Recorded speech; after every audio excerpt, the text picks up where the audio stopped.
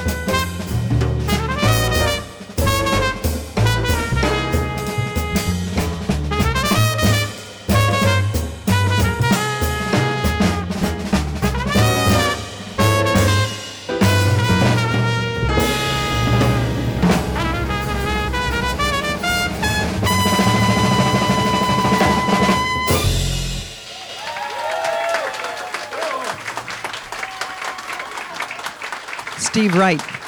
You sound great. Well, thank you. Well, thank you for doing this. Always been trumpet, always been flugelhorn? Yeah, and piccolo trumpet and E-flat trumpet back in the graduate school days. And the name drop a little bit of the things that you were a part of. Well, as it happened, I come from a musical family, and my dad was the band director in, at Burlington High School in Iowa. And but when I was in junior high, we had a great junior high band director who had all of Clifford Brown's albums, and he started probably one of the first. We think of them as middle schools, but junior high jazz ensembles back in the and so I got pretty excited about the music. When I got into high school, I ended up going to a summer camp and somehow ended up in the top band at Indiana University to this one for the second week of a thing. It turns out the lead alto player, who was a year older than I, is some guy named Sanborn. Dave, I think it is, yeah. So Dave Sanborn and I have known each other for, Oh, good God, it's almost 60 years. So, but then we ended up in college together, both Northwestern University, and then we both transferred to Iowa. So I got quite a lot of experience just rubbing shoulders with somebody like that, but also a number of other great players, down in Iowa there. So, but I ended up in the Air Force. Yeah, you did. And you got to talk about who you ended up working with. It was really a coup for you. Well, in 1968, you remember, some of you were of an age, I hope, that might remember there was a thing called the draft. Musicians were deadly afraid of getting drafted. Thing is, we'd heard that the Washington, D.C. bands were the best place to go. The jobs were guaranteed. You got advanced rank, but you had to audition. So I flew out, and lo and behold, I got into the band called the Airmen of Note. And did you hear that? The Airmen of Note. They're still going strong and attracting some of the best players, young players, and the thing. And then I played third trumpet for a while, and then took over the lead trumpet thing. I think I found out I was the youngest lead trumpet player they ever had at 23. Really? Oh my gosh! But I got out, and I eventually made my way here. And what was it that brought you here? Well, I had met Jack Gillespie, a trumpet player. I was on the road with a band, you'll never believe this, the Mexicali Brass. But I met Jack doing some, what we called in the time, fair dates, state and county fairs that had bands behind all of the acts and stuff. So I called him up that summer after I got out of the Air Force and said, Jack, you got any of those you know about? And he says, why don't you just move up here?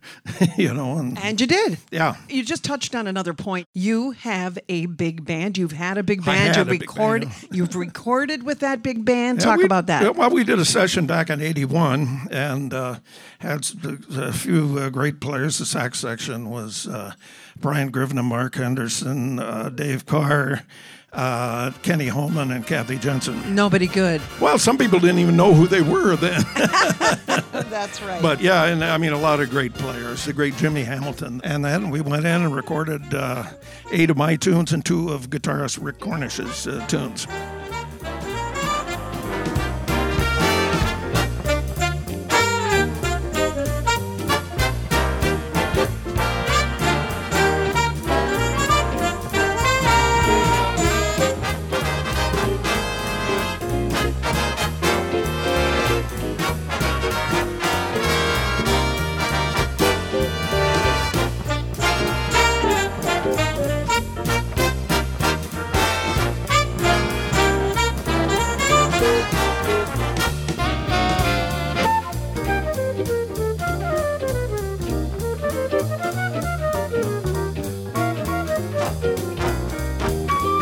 Okay, so now I want you to fast forward a little bit. Okay. So you did the big band. You've been a writer and an arranger. You've been you've worked with Motown. You've worked with some big names. Name drop a little bit. Well, I was just telling Andrew about playing for Tony Bennett and Peggy Lee out at the old Carlton Celebrity Room. Yeah. And that was Dave Carr and he and I would always get called to do Rosemary Clooney's shows. Fun. And so, I mean, months ahead, her music director would make sure that we were available. Okay. So, but it was those kind of people that were just incredibly fun. I've been putting together a list of names of people I've played for, and it's getting it's getting nice and long. And all of your work with the Minnesota Orchestra as well? Yeah, I did a lot of things when Doc Severinsen took over the Pops thing. I had known Doc since 1964. Wow. He gave me a trumpet lesson. He worked with our high school jazz band. Oh, for goodness and sakes. Seeing as the director was my dad, somehow I ended up getting a lesson with Doc Severinsen. I don't know. So I also want to talk about the fact that you're an educator. You ended up at Gustavus Adolphus. I started at halftime, and then they said, well, we can bump you up, but you got to go and get a degree. A master's degree, so I got a master's. Oh, and then I finished off and got the doctorate. I think I did all that in 2 years and 9 months. Isn't that great?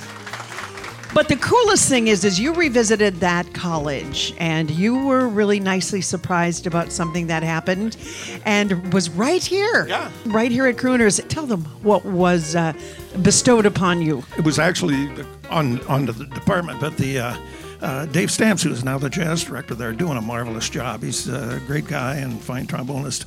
He asked me, oh gosh, even last fall, he says, we're going to do a concert at Crooners to start our tour out. And I'm going, okay, that's cool. And he says, could you come up and maybe sit in a tune? You know, about every month or so, I'd get a call from him or I'd say, hey, you still on for that? So my wife and I came here and sitting over there, and before the concert by the college group started off, one of my former students showed up. The short story of it is they created a jazz touring endowment scholarship in my name so that students who couldn't afford to go on international tours would be able to get some help from it. So this former student of mine pledged $25,000. I'm helping out down there. Of course you are. We went over my whole list of 24 years of the top jazz ensemble at a luncheon. It took us close to 2 hours. And going through it, I was just amazed at how many of them I still connect with. Connect with. It's an honor, but it's also a great opportunity for those students, you know. Right, who might not have had that opportunity. You know. So, Dr. Steve Wright, let's have him do another song. Thank you.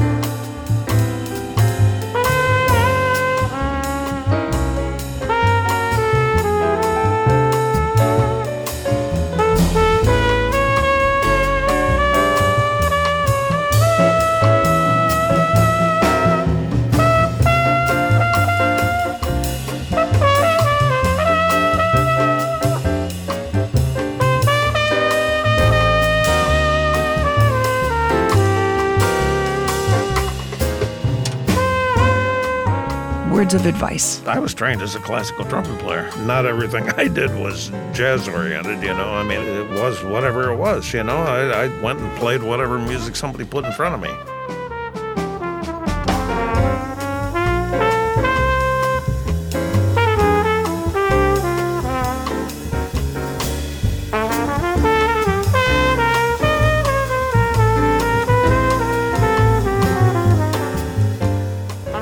What is a high point for you? One of the shows we did at the Carlton Celebrity Room was with Tony Bennett as the star, and he came into the room from the back. He came back to the trumpet section and said, hey guys, how are you? You know, he'd introduce himself in his Tony Bennett voice. He says, you know guys, this is an awful blankety blank good trumpet section. a rather colorful word, but yes. And we go, okay, we've arrived. And then Peggy Lee, on the last night, we were all leaving, and she said, thanks for your lead trumpet playing. So that's all you need.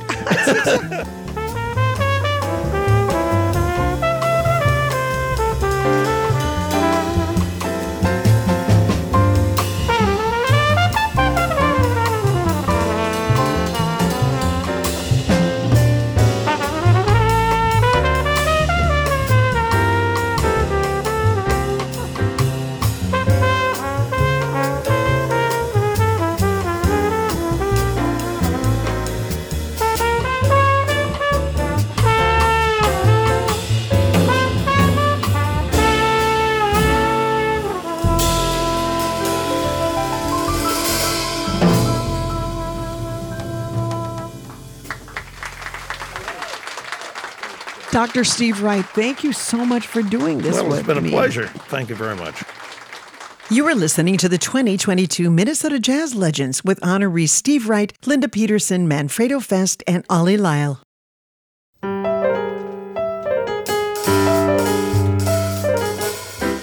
Bassist Ollie Lyle is our next Minnesota Jazz legend. This multi-instrumentalist has not only played music in the Twin Cities, but all over the country. His personal experiences led him to the most prestigious supper clubs in the Twin Cities, but also led him to become an advocate for social change. Ollie is an author and a painter and continues to play upright bass in many musical groups to this day.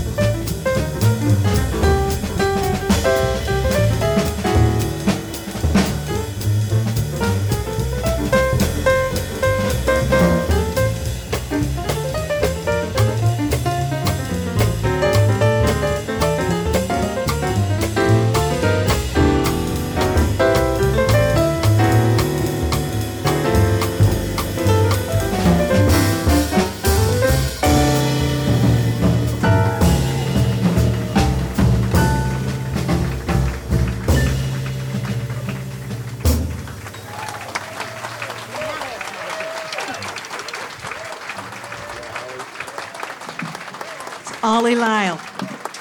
So good to have you here. Grew up in a musical family. Tell me a little bit about that. Yeah, we had a lot of influence in the family with Mom being the church organist and piano teacher. She gave each one of us a chance to sit down at the piano. Some of us took it up, some didn't, you know. And we had the school bands. We had a lot of different instruments. I tried a few instruments. I started out on the sax, but then I went to the trumpet. In our house, we had Chet Baker and Miles Davis albums, and that was kind of a big influence. Yeah. So later on, I got drafted into service. We were out on bivouac courses where you go out in the field, and they want you to rough it and know what it's like to rough it out in the field.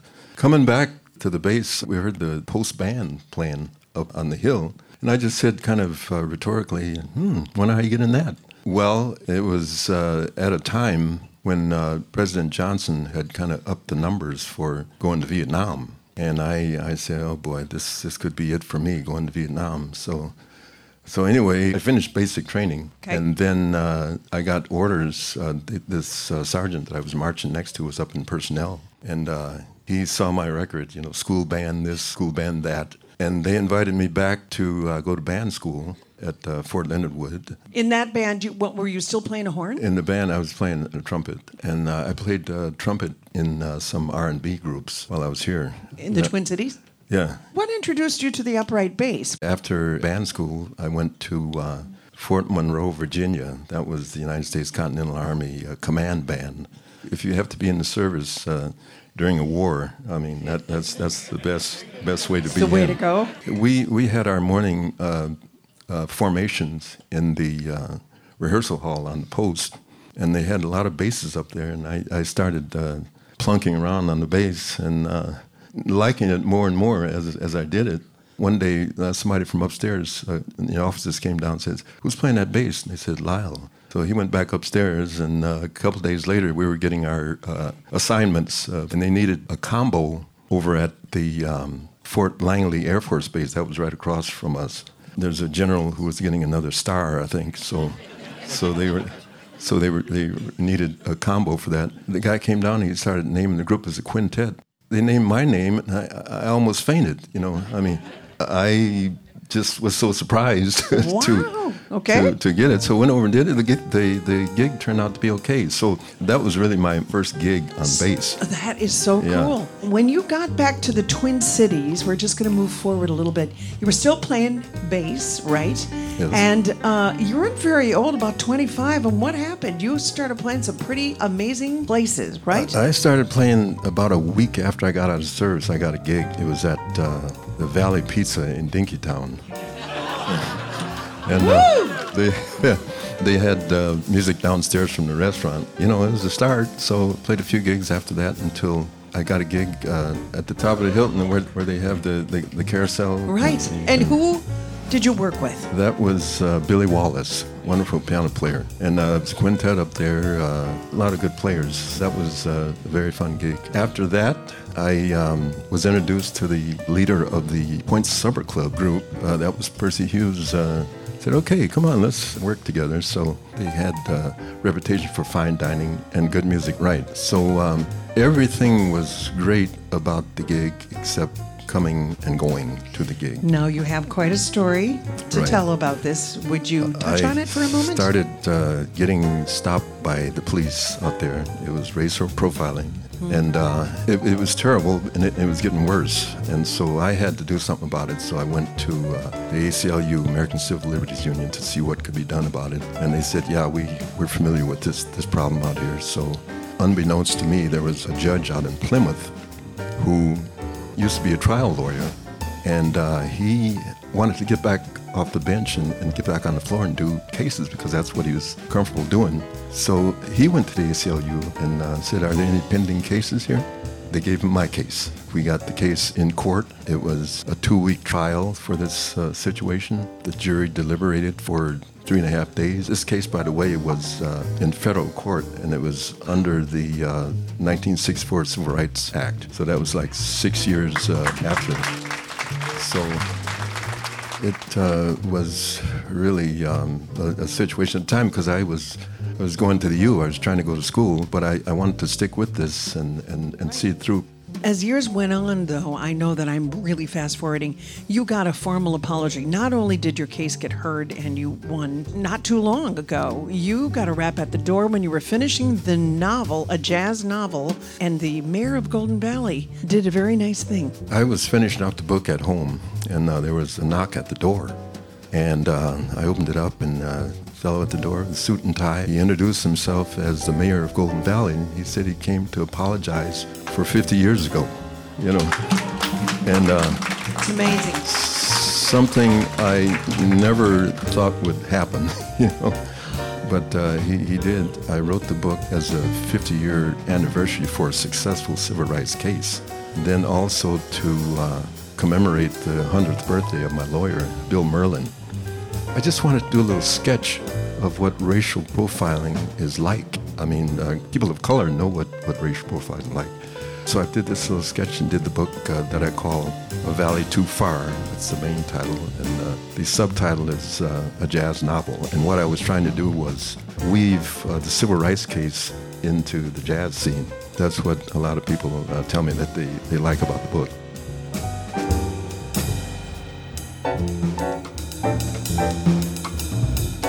King Solomon's Mine had a Brazilian group, and that was Herb Schoenbaum's gig. Herb Schoenbaum was a ham radio operator, and so was Manfredo Fest. Wow. And somehow he hooked up with Manfredo Fest down in Sao Paulo, Brazil. They got their heads together, and the owner of the White House, Irv Sheckman, booked them for a future date. I think that was the top of the year in 68, I believe it was. And it was Manfredo Fest on piano, Hater Guy, a brilliant drummer, and he also brought his percussionist, Aurelio Groth. So that was where we went after King Solomon's. How old were you, do you think, at this point? At that point, 28. I know you've played in groups and configurations around the Twin Cities. You're still gigging. You still loving playing? Oh, yeah. You know, and this area just has so many wonderful players. It's just, we want more venues. That's exactly right. But I'll tell you what, the best venue in town is right where we're standing here, Crooners. All right. Yeah. Thank you. Ollie, will you do another song? Sure. Yes. Okay. Ollie Lyle, everybody.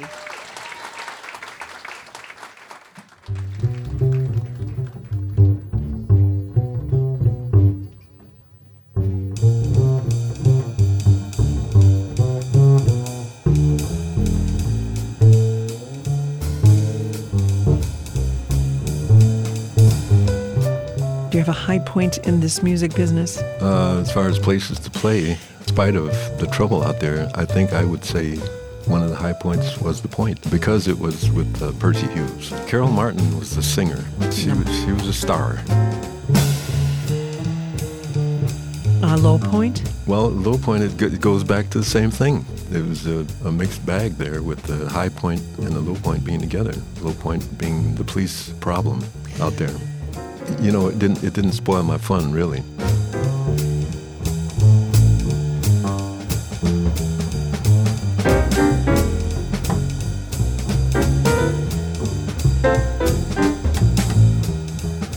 Do you have any advice for the young players? By all means, keep playing. Stick with it is what I would say, because, you know, jazz is a wonderful art, American-born art. Look back at all the wonderful stars that have come and gone, and be inspired by that.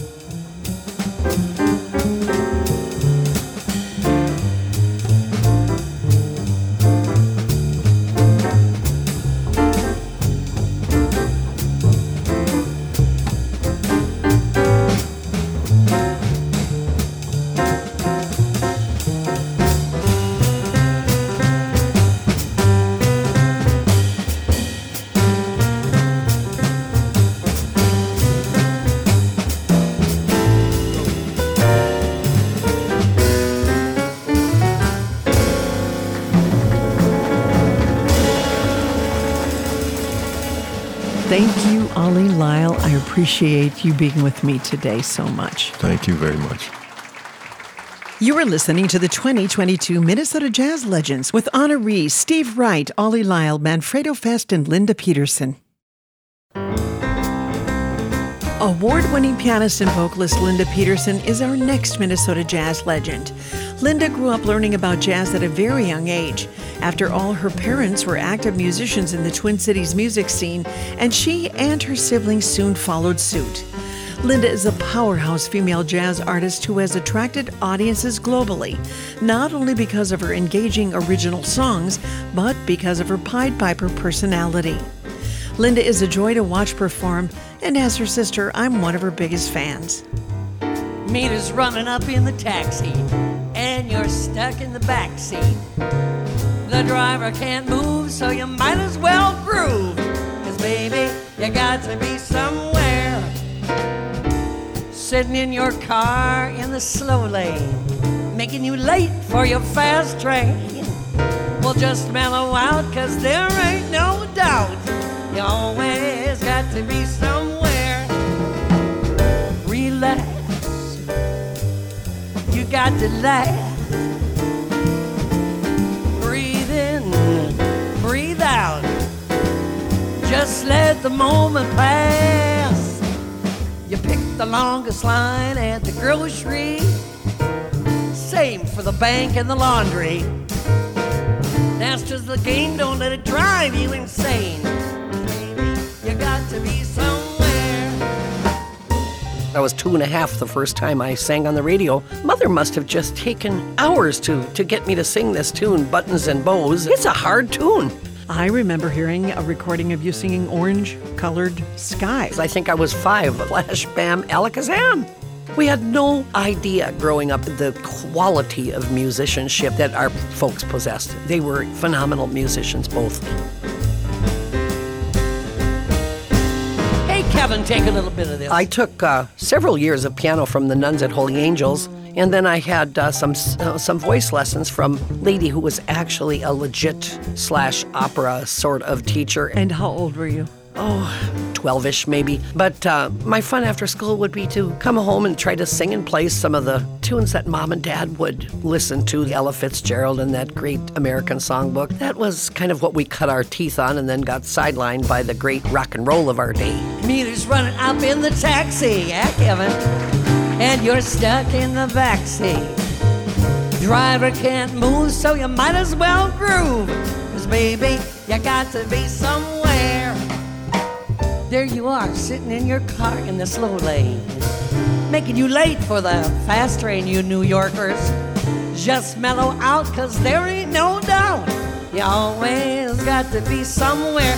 You have got to relax, just got to laugh. Breathe in, breathe out. Now that's what I'm talking about. Well, if it rains, you forgot your umbrella. Don't let the day get you down. Just grin at the gloom and crank up your tune. 'Cause baby, you gotta be somewhere.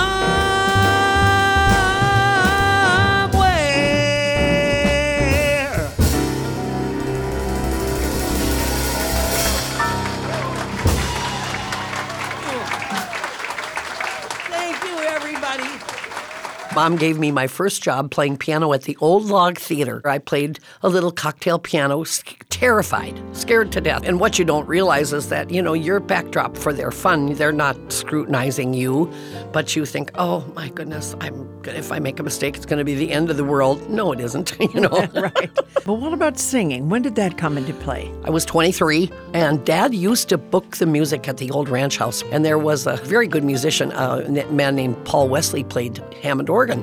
And I was the stand-up vocalist with Paul Wesley. And it was the days of the Bobby Gentry, Choctaw Bridge. I learned a lot about, being comfortable in my own skin. However, still to this day, I'm far more comfortable behind my piano. I get still a little case of the nerves if it's got to be me out front. And after the ranch house, were you playing piano and singing? Yes, I was. I think the Normandy for their happy hour, and that was the Carole King days. And I also was playing some of my original music. And one of the patrons thought I wrote some decent tunes. And he said, I'd like to have you call this fellow Don Heckman, who was then the A&R man at RCA Records. And he said, call him, here's a number. And I was lucky enough to actually get an appointment with him, and he gave me a contract with RCA, and that was, 74-ish. We did a demo of about 4 or 5 pop tunes. They were, I was going to be the next Carole King in my mind. So you got a half of an album done. Why was it only a half?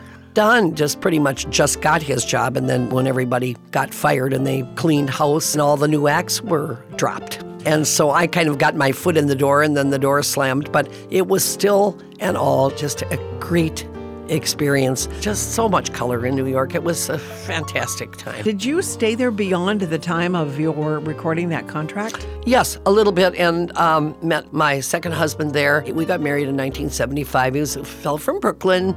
We moved back here in 1978 when my daughter was born. So you come back here. What was happening as far as Linda, the piano player singer? I went back to the Normandy until they closed the piano bar. So I was back at the Normandy for maybe 4 years. There was a lot to do in those days.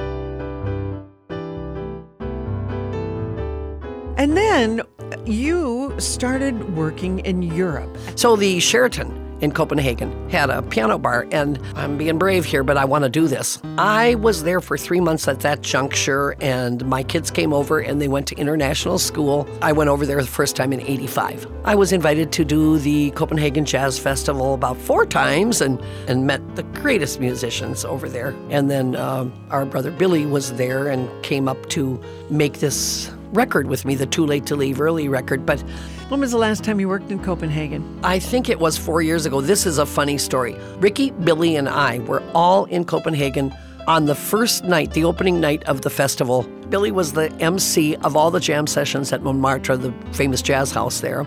Ricky was with David Sanborn at another place, and I was at the Paradise Cafe. And so there we were, all 3 of us, opening the jazz festival on the same night, but not together. But you also have a really deep CD that you did with an artist out of Argentina. Oh, that was a nice experience. Our brother Ricky, he was working with a gentleman from Buenos Aires named Luis Salinas. I heard that music and I don't know what happened to me. Beautiful guitar music, and it just spoke to me in a way that I can't say in words. And then the seed was born. I really want to go to Buenos Aires. I want to see this place. And Ricky arranged for us to meet Luis, a girlfriend of mine from Cocoa Beach. She said, "You love this place so much." She said, "Why don't you write a song about this city that you love so well?" I've never written a song about a city. Well, the more I thought about that, tango and music fills the night and color of the place, and Buenos Aires Dreams was born. And so then my lofty goal was to record it in Buenos Aires with the great man himself, Luis Salinas, and I got to do that. I would say that the experience of realizing the dream of doing that record with that man, the highlight. Buenos Aires sun, Buenos Aires rain. Though I have to leave, still my heart remains. Tango fills the night, pulses through my veins. It's a love affair, something in the air, and it calls my name.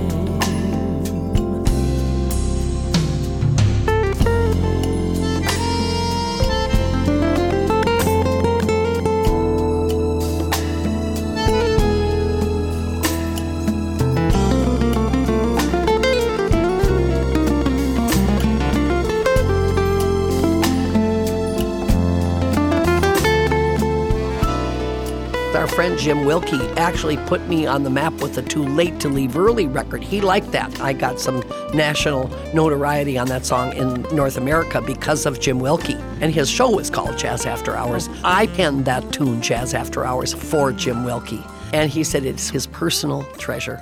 So that means the world to me. You had originals on that one as well? I had originals on that one. Yes, I did. And our brother Billy Those are such great arrangements by Billy, all of them. And I had such great players from here. And my son Jason played on Mockingbird. Just killed it.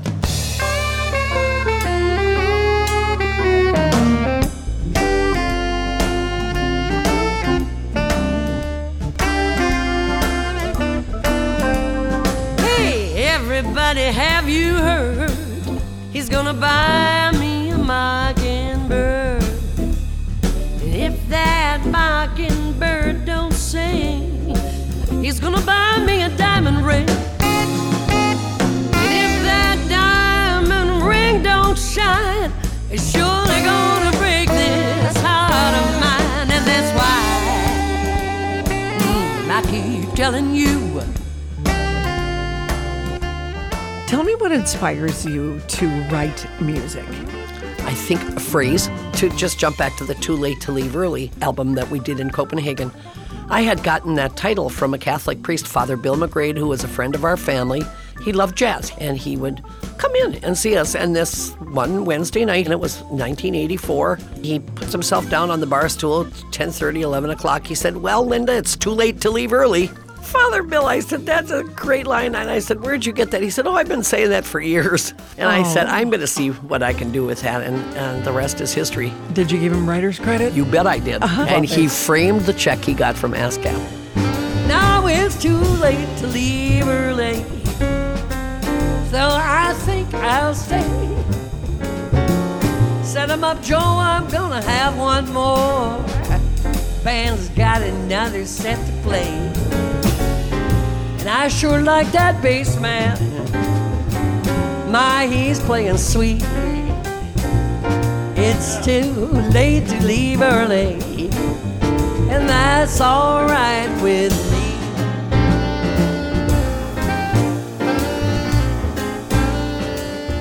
If you had advice to young people, what would you say to them? I would say a couple of things. I would say be a well-rounded musician. Don't just stick to one bag. You know, if you want to work, get to know tunes. Learn how to be facile on your instrument so that you can transpose. You know, learn how to play in keys other than what's written in the real book.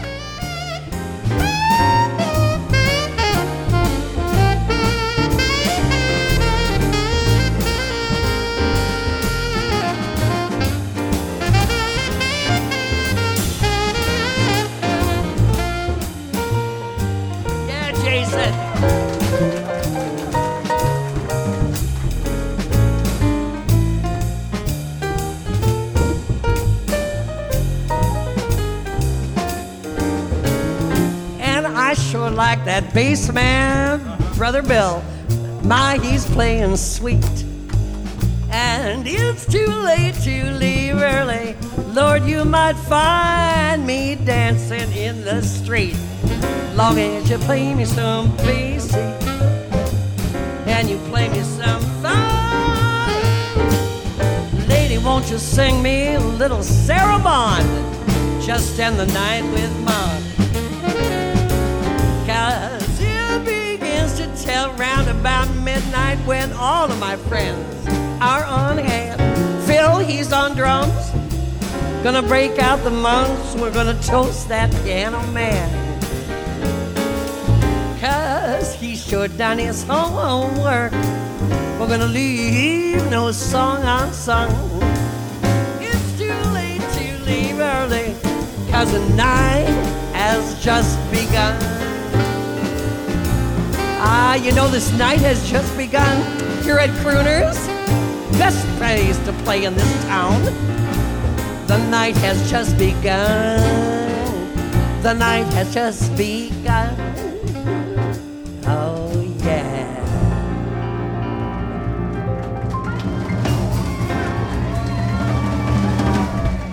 Linda Peterson. That's an exciting life, Linda. It has been fun, and I'm not done. Thank you so much for being a part of this show. I have enjoyed this so much. Thank you, Patty. You are listening to the 2022 Minnesota Jazz Legends with honorees Steve Wright, Linda Peterson, Ollie Lyle, and Manfredo Fest.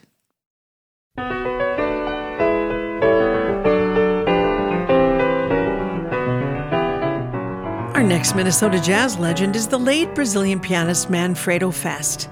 Manfredo became a transplant to the Twin Cities, living here for a couple of decades, and he quickly became one of the most notable artists in the Twin Cities jazz scene. He drew great attention from major labels and released many CDs with a Brazilian jazz feel. Today, his son Phil Fest joins us to tell us the many wonderful stories about growing up with his father and how he came to one day perform right with him.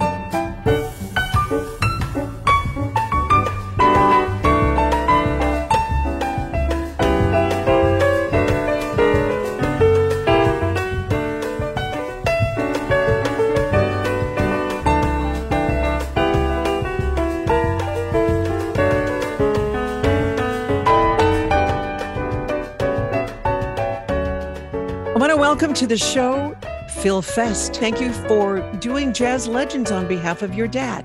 Oh, it is my honor, and I'm so stoked that you asked me to participate in this and represent my father. I'd like to know a little bit about his background, his parents, where his music and passion for it came from. My grandfather, so my father's father, migrated to Brazil from Germany in the very late 1920s, and he was a classical musician and had an opportunity to go there representing Steinway pianos, and then he was quickly able to establish a music school, and my father Manfredo was born and basically raised in that environment. How old was Manfredo when he began showing an interest in music? Pretty early on, 4 or 5 years old, somewhere around there. And, my father was born legally blind. So unlike the other kids, he couldn't really be outside doing certain things. So music was one of the options of recreation. My grandfather was really strict, real old school, and the classical. So my father had a lot of classical in him. So when you say he had a lot of classical in him, I know you have to sight read those notes like crazy. Mm-hmm. And if he was born blind, then tell me how that worked. He met my mother very early on because my mother was also studying with my grandfather. And so my mother started helping my father. She would take the music and she would basically dictate it to him, and he would write everything in Braille. And of course, you can't stack the notes in Braille, but between his ear and having her tell him every note for note, literally, he was able to put it all together. Did he go into college and study music as well? He did go into college. They both did, both my parents. My mom pretty much became his right-hand person because she recognized in him the extreme talent. We're talking a lot here about classical, but here in the 1950s and whatnot, when they were, teenagers and grown up, but they were really enthralled by the American jazz that was being played down there. And that really was catching everybody's ear, listening to, records by Oscar Peterson and George Shearing and the music of Brazil that was being played all over the place, the sambas. This is pre-Bossa Nova we're talking about here. So what year are you talking when you say pre-Bossa Nova? We're talking like 1940s and 50s when they would have been growing up. Bossa Nova, as we know it, technically started in 1958, but it was brewing before that, because what's Bossa Nova? It's really a softened samba with, jazz harmonies. The ingredients were all coming together all over the place.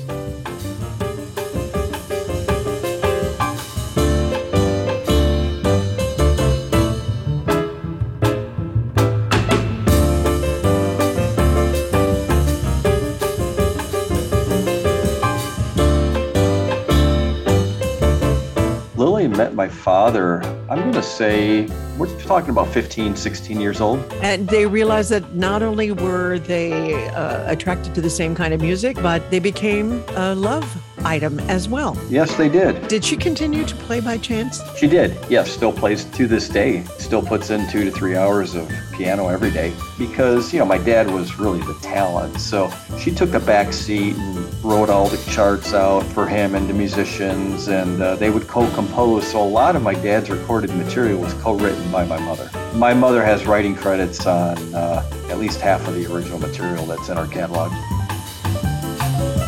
So in Brazil, what style of music was Manfredo performing? From the early days, everything from European polkas to samba, all the music that would have been happening in southern Brazil at that time. So he was in Brazil until what age? Yeah, so what happened was, my parents, they both grew up in a town called Porto Alegre, and that's the town I'd mentioned earlier. Right around 1961, they left for São Paulo. You figure São Paulo and Rio de Janeiro are kind of like the LA and New York, if you will, of Brazil. Brazilian jazz, bossa nova thing really started to take off. So my father went to São Paulo, and in Rio de Janeiro, you had the guitar player, singer-songwriter types. Whereas in São Paulo, it was more of a jazz piano thing. So you got to remember, my father with the Manfredo Fest Trio and the Zimbo Trio, these were Brazilian musicians that were trying to play American jazz, but it was going through their filter, so it was coming out as samba jazz.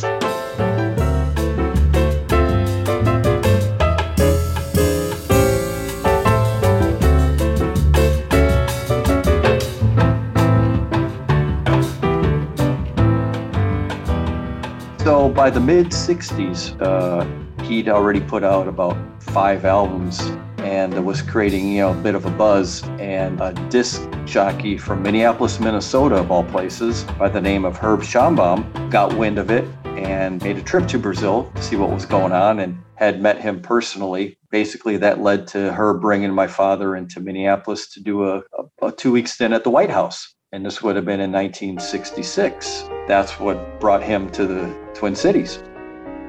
So your dad got here in 1966, played the White House for 2 weeks. How is it that your dad ended up staying 2 decades? What transpired in those 2 weeks? Well, I think, he saw the reaction. First of all, he was extremely well received. And knowing that the Brazilian music was really kind of getting a nice foothold in the U.S., he figured you had the first wave of bossa nova of the early 60s, when Stan Getz brought João and Astrud Gilberto over. And then in the late 60s, I like to call it the second wave that came up of the Brazilian jazz bossa nova artists.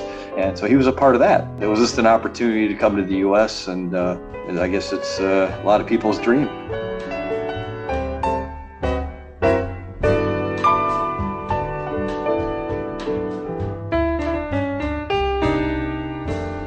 Can you remember some of not only the nightclubs, but maybe even some of the musicians that he worked with? Let's see. Some of my earliest memories, I remember there was a club in the early 70s, like St. Paul area. There was a club called the Fox and Hounds. Of course, the Dakota when it was at Bandana Square. There was a club in Bloomington called Howard Wong's. And for many years, from when the St. Paul Hotel opened up in downtown St. Paul, right up until about the time we moved.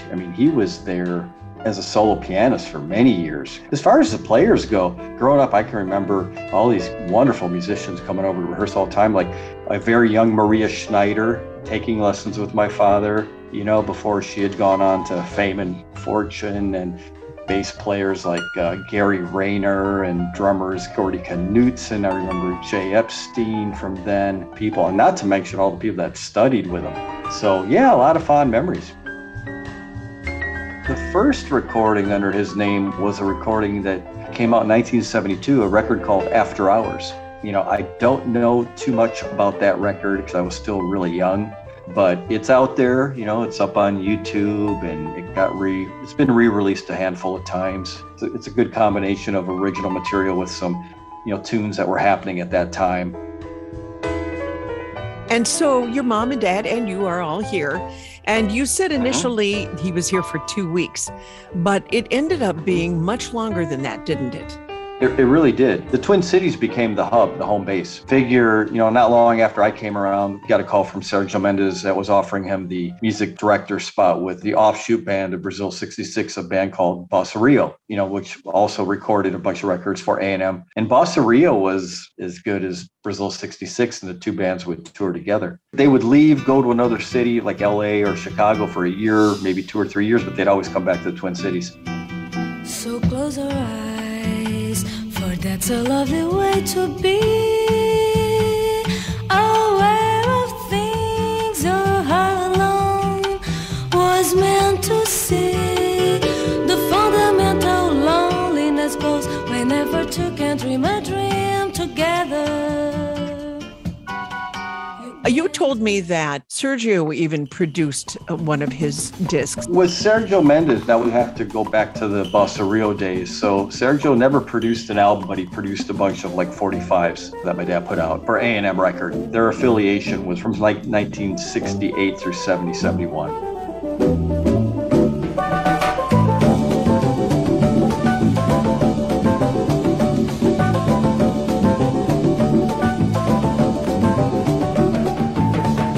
And then in 1976, he released a self-produced album called Brazilian Dorian Dream, which became kind of an underground cult classic that featured St. Paul native Roberta Davis doing the wordless vocal and the rhythm section of Alejo Poveda and Thomas Kinney. That album spawned all those great tunes that my dad wrote, like Facing East and Brazilian Dorian Dream, the title track, and That's What She Says, and I Am Happy, a tune my mother wrote.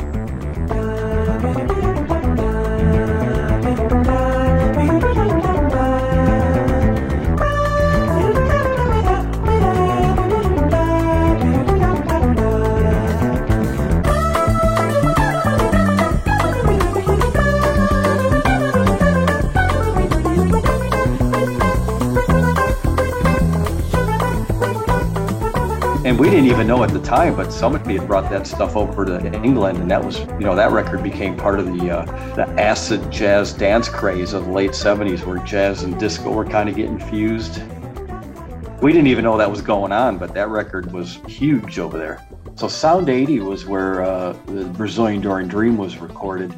An engineer by the name of Tom Young, who had engineered that record, he went on to become one of the pioneers of digital recording, starting a label called DMP, which was an acronym for Digital Music Products. And those were like direct to two-track digital recordings.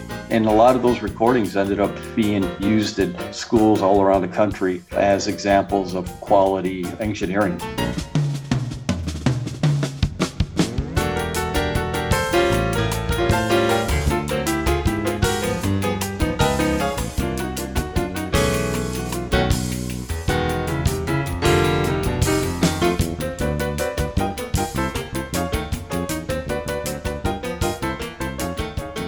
He really had some great luck landing another record deal with another very famous label. Talk about that. During the DMP days, my mom can be pretty tenacious, and she kept calling Carl Jefferson, who ran a label out in California, Concord Jazz. They signed him to a 4-album deal. By the time those albums started getting recorded, then I was fortunate enough, the producer heard me and said, okay, he could be part of the band, and I'm featured on all 4 of those records, and each one actually has an original of mine. That was old school. That was 2 6-hour sessions. I mean, these were live in the studio takes. That was some serious on-the-job training for me.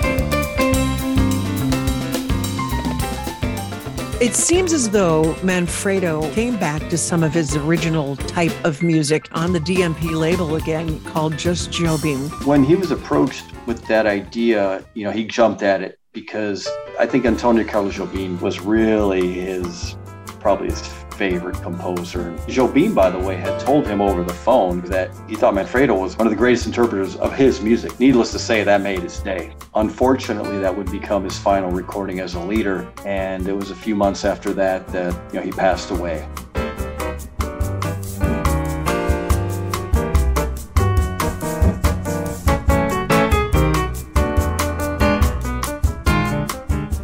I can't thank you enough for sharing your time with us here for the Minnesota Jazz Legends on behalf of your father, Manfredo Fest. Phil Fest, thank you so much. Well, we want to thank you on behalf of the Fest family, and it's an honor for us and that he's being honored like this. So we're tickled pink. Thank you. You've You've been listening to Minnesota Jazz Legends 2022 with honorees Steve Wright, Ollie Lyle, Linda Peterson, and Manfredo Fest. Executive producer and host is Patty Peterson. The featured musicians were backed by the house band, Phil Aaron on piano, Kevin Clements on bass, and Phil Hay on drums. Production engineers are Steve Weiss and Scott Melchow from Creation Audio and Plus 6 Productions. Editing and mixing by Scott Melchow.